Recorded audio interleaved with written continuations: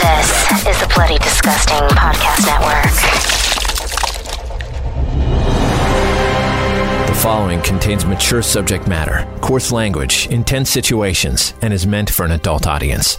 Listener discretion is advised.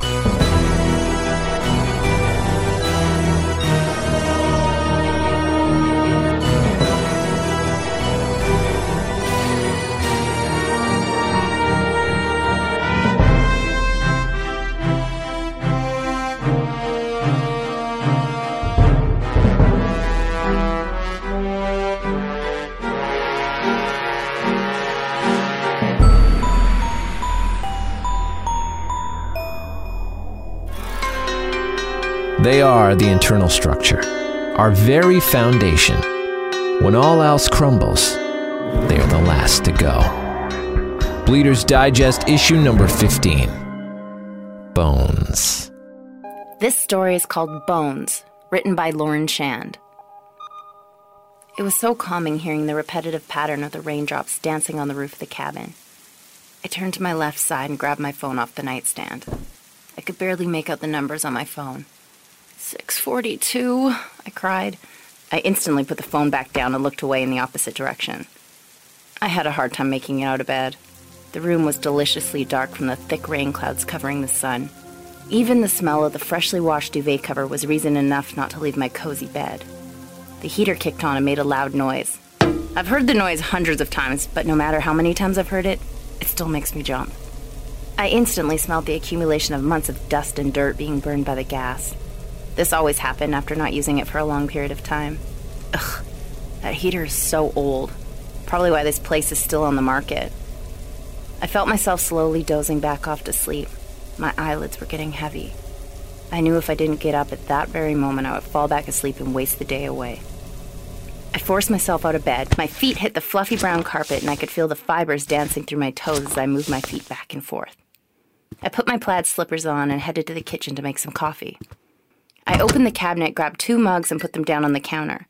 As I started to shut the door, I remembered, shit, Paul isn't even here. He's still at the house working.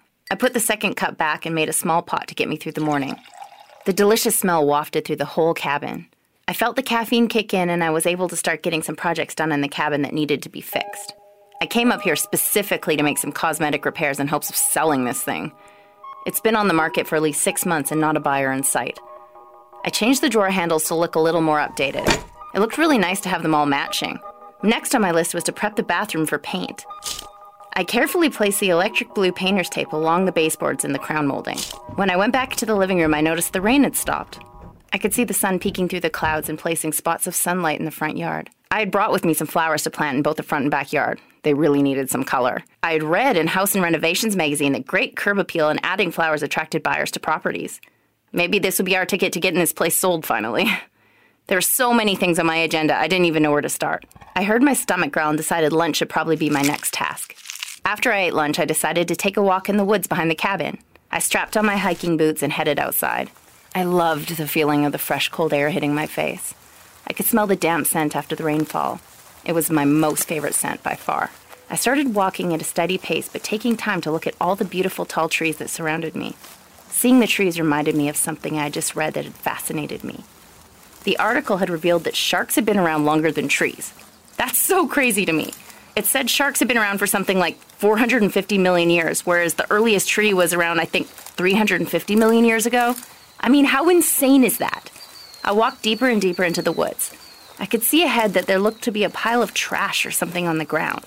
These woods didn't get very many visitors, and, of course, when someone decides to come visit, they start to leave their junk and pollute our forest. I was so pissed. I started walking faster with curiosity to get a look at this pile of crap that I most likely would end up cleaning. I hated litter and cleaned up at any opportunity I got. I took another step forward, followed by a sudden halt. I stood there frozen. I couldn't believe what I was seeing right in front of me. Laid in a sunken ditch was a pile of bones. I felt nauseous. I'd never seen bones so large. I didn't know if they were bones of a large animal or human bones. I started to feel sick. As I got closer and closer, the more I thought these must be human bones. It looked like the bones you see on TV, like when you discover a body. The sudden fear prompted me to take out my phone and try to Google the difference between human and animal bones. Damn, I had zero cell service. I knew I should have sprung for Teleconnect, but Paul insisted we save money and go with Remy Mobile. I moved around to different spots, holding my phone towards the sky in hopes of getting enough bars to at least call the police. Oh, crap. I only had one bar. I quickly tried to dial and instantly got the failed call message. I tried 10 more times until I gave up. I put my phone back in my pocket and went over to the remains to get a closer look. I wish I'd paid better attention to unsolved mysteries. I looked for any sign of clothing or clues to tell me what kind of bones these were, but I couldn't find anything. I didn't want to move it because I knew enough from watching those crime dramas to never move the body. It also appeared like some of the bones were missing. I can only assume an animal took a few. I really hope this is just a big animal. As I looked up, there was a girl standing 20 feet away from me. She surprised me and had a horrified look on her face. She instantly covered her mouth. She had the same reaction I had after finding out the mound of trash I had come across was actually a pile of bones. I recognized that look of shock and fear. She looked traumatized. She looked at the bones and then looked at me. My mind was racing. Oh my gosh, did she think I was responsible for this? That I killed this thing? Why hasn't she said anything? Why haven't I said anything? I should say something before she jumps to any conclusions. I was walking in the woods and I came across these bones, but I can't tell if they're human or animal. I'm Madison, by the way. I tried to call 911, but I have no cell service. Did you have any service? She started walking closer. Her eyes were open wide, and you could see how stunned she was. I've never seen a skeleton before. I mean, like a real one. I haven't either. Looks like one of those bones is broken if you look closer. Can you see that crack? Or am I just seeing things? I bent down and looked at the bone she was pointing at. Yeah. You're right. It looks broken. I mean, I'm not a doctor, but that does look like a crack. I asked her if she thought the bones might be a bear or a deer, and before I could say... Human. They are definitely, without a question, human. I mean, if she'd never seen bones like this, how did she even know they were human? How do you know they're human for sure? I asked her. I just know.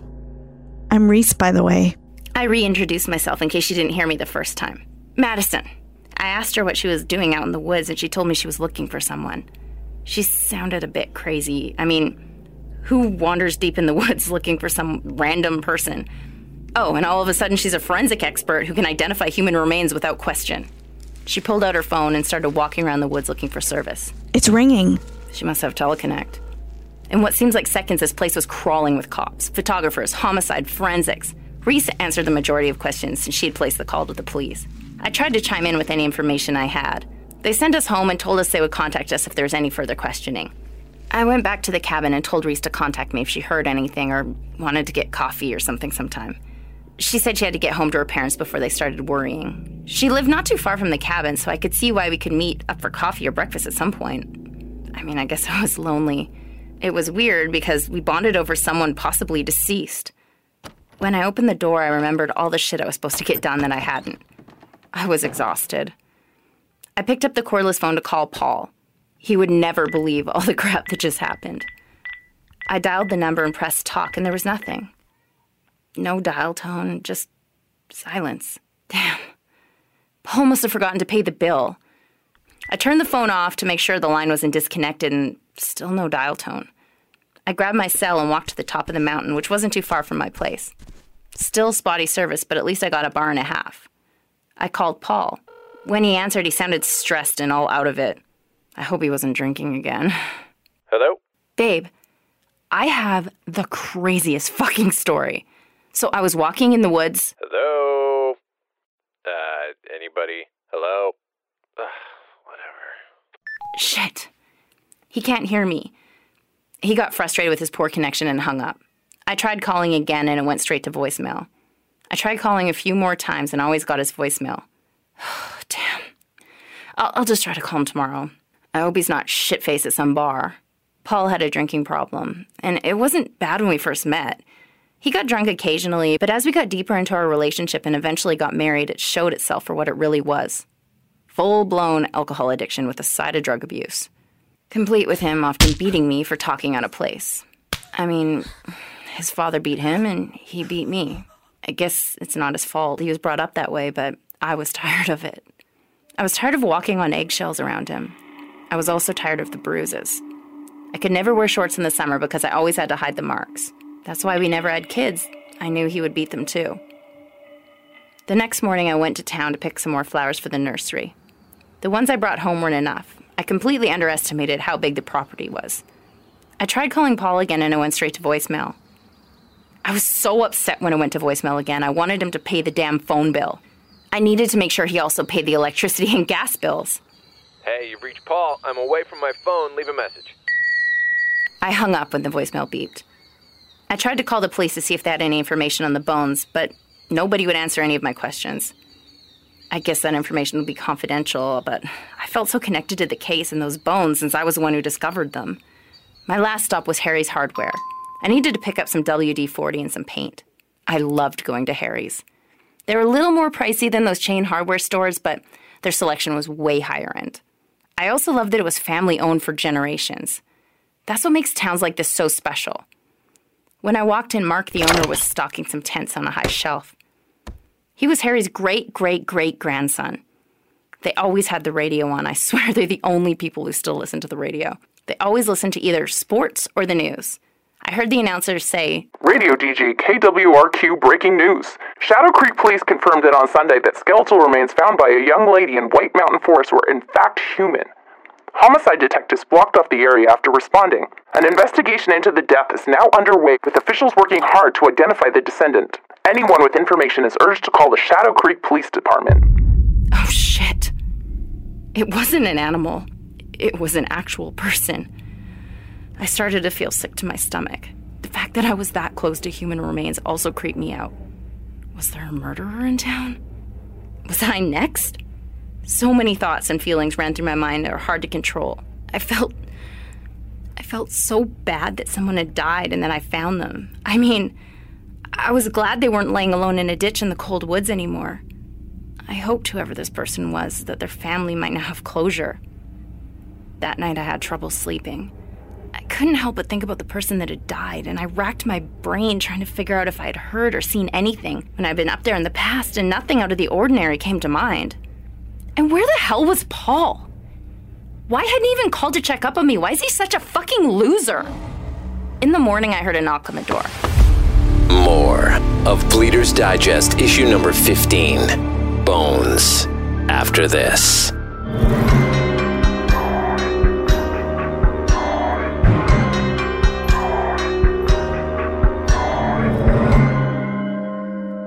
In the morning, I heard a knock on the door. It was Reese.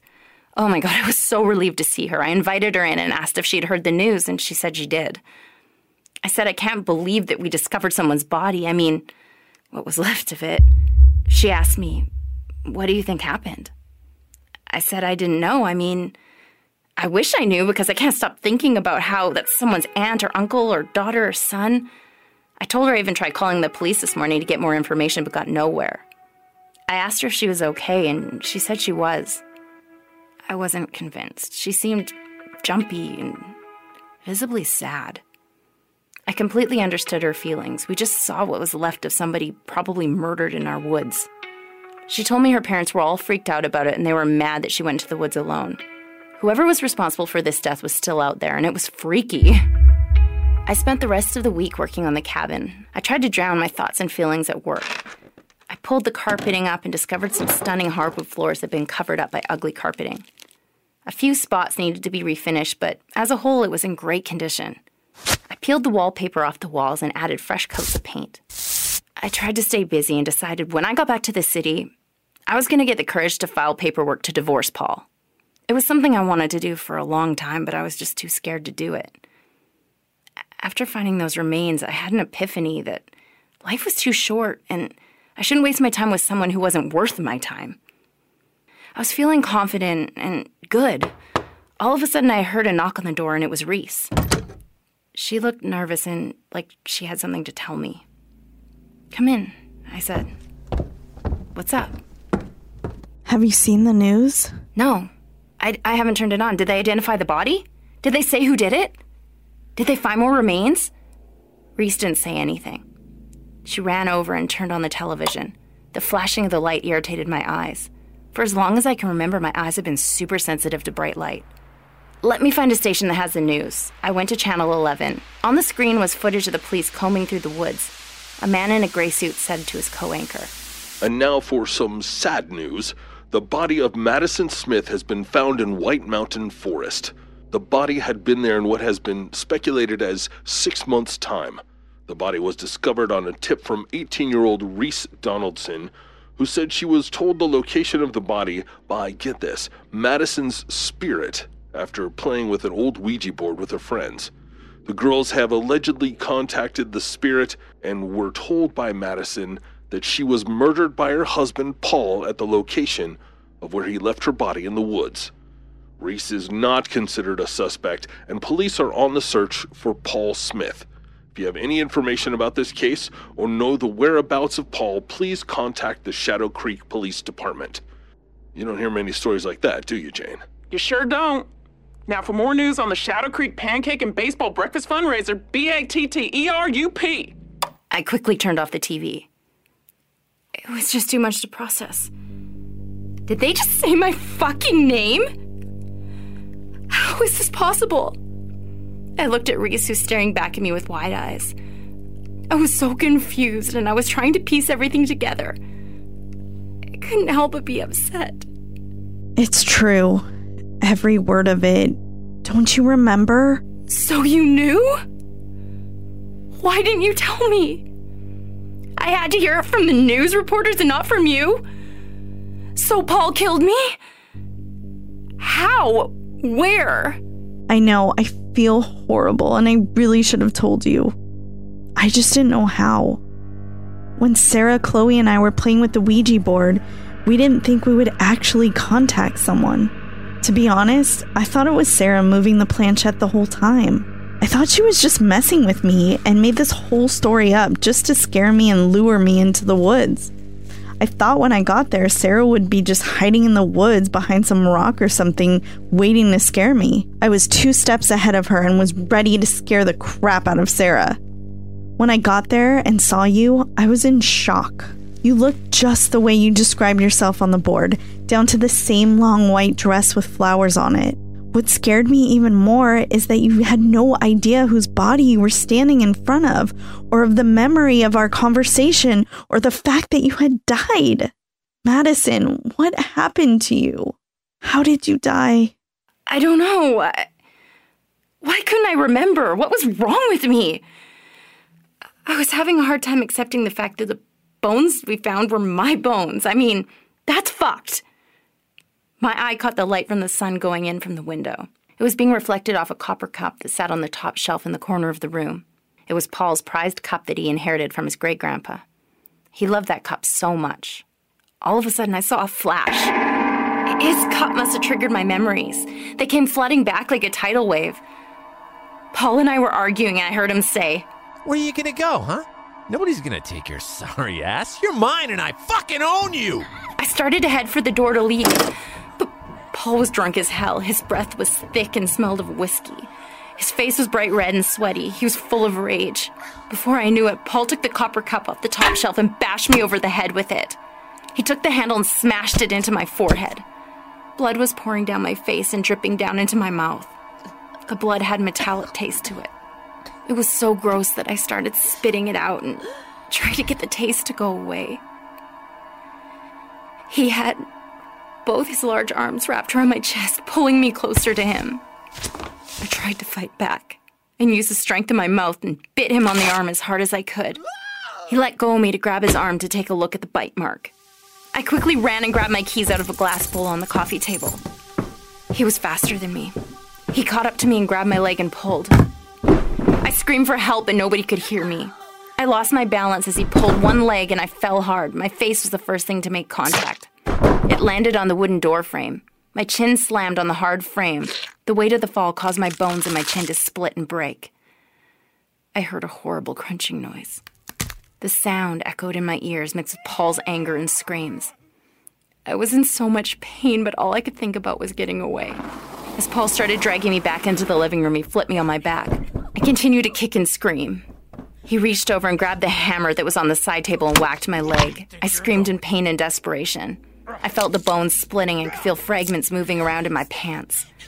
I knew my leg was broken, and he was making it harder and harder for me to fight back. "You asshole!" I yelled. He barked back. Ah, you ungrateful bitch! He got up and left the room. I tried to move my body, but everything was moving in slow motion. Any weight I put on it felt like too much to handle. I just laid there unable to move, unmotivated, as I knew I was the prey and he was the predator. He was the lion and I was a zebra. I took a deep breath and wished for a quick death as I heard his footsteps coming back. He bent down and gently kissed my forehead. He touched the side of my face with his hand lovingly. He whispered, "Sleep well, my whore." With a knife in his arms, he stabbed me in the abdomen. He pulled the blade out and slowly thrust it into my chest and leg. I could feel the tissue and vessels breaking. Blood started leaking from my nose, and I noticed how warm it was. I was shaking, and I felt a wave of coldness rush through my body. The room got really bright, just a full shade of white. As my eyes moved away from the light and those memories, I noticed I was back at home. Not the cabin, but our abode in the city. I was in our bedroom and Paul was asleep. What the hell? He kills me and he's able to sleep so peacefully and soundly? I got closer to his face. I noticed how all the drinking and drugs had hardened his once perfect skin. I watched his breathing pattern. Every time he breathed and exhaled air. A flash of him abusing me popped in my mind. This bastard isn't getting away with this. I slowly started blowing air up and down his face. He didn't even flinch. The lights of the TV he had left on lit up the room. I took my hands, and with one large push, the TV fell off the stand and shattered on the ground. Paul was woken up, alarmed by the sound of the TV. He said, "Oh, what in the hell?" As he pulls the covers up and gets out of bed, I stood right in front of him. He looked at me. We were inches apart. He looked startled and terrified. How? This must be a nightmare. I left you for dead. This is impossible. You're the nightmare, and I'm gonna gut you. Wow, I don't think I've ever seen Paul so frightened. His face started to turn a pale white color. He reached over and put his hand on his chest and bent over. He tried to grab me with his other hand, but I was just out of reach. I could tell he was having some shortness of breath. With that and the chest pain, it was apparent he was having a heart attack. Which was kind of strange since I didn't even think he had a heart. And if he did, he hadn't used it in years. Paul got what he deserved. A long, slow death. I would say his heart attack lasted a good 20 minutes before his face slammed against the ground. It looked really painful and long. I bent down and kissed his forehead. I caressed the side of his face with my hand, gently touching his cheek. I whispered, "Sleep in hell, you piece of shit." When I stood up, I was no longer in his bedroom. I was back in the forest where it all began. Reese was there with a tear streaming down her face. She was holding the Ouija board, and I knew what had to be done. We sat down on the cold, damp ground and joined hands, looked into each other's eyes, and moved the planchette to say goodbye.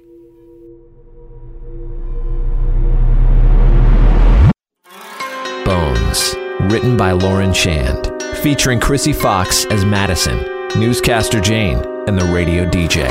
Trevor Shand as Paul, Lauren Shand as Reese, Mike Crank as newscaster.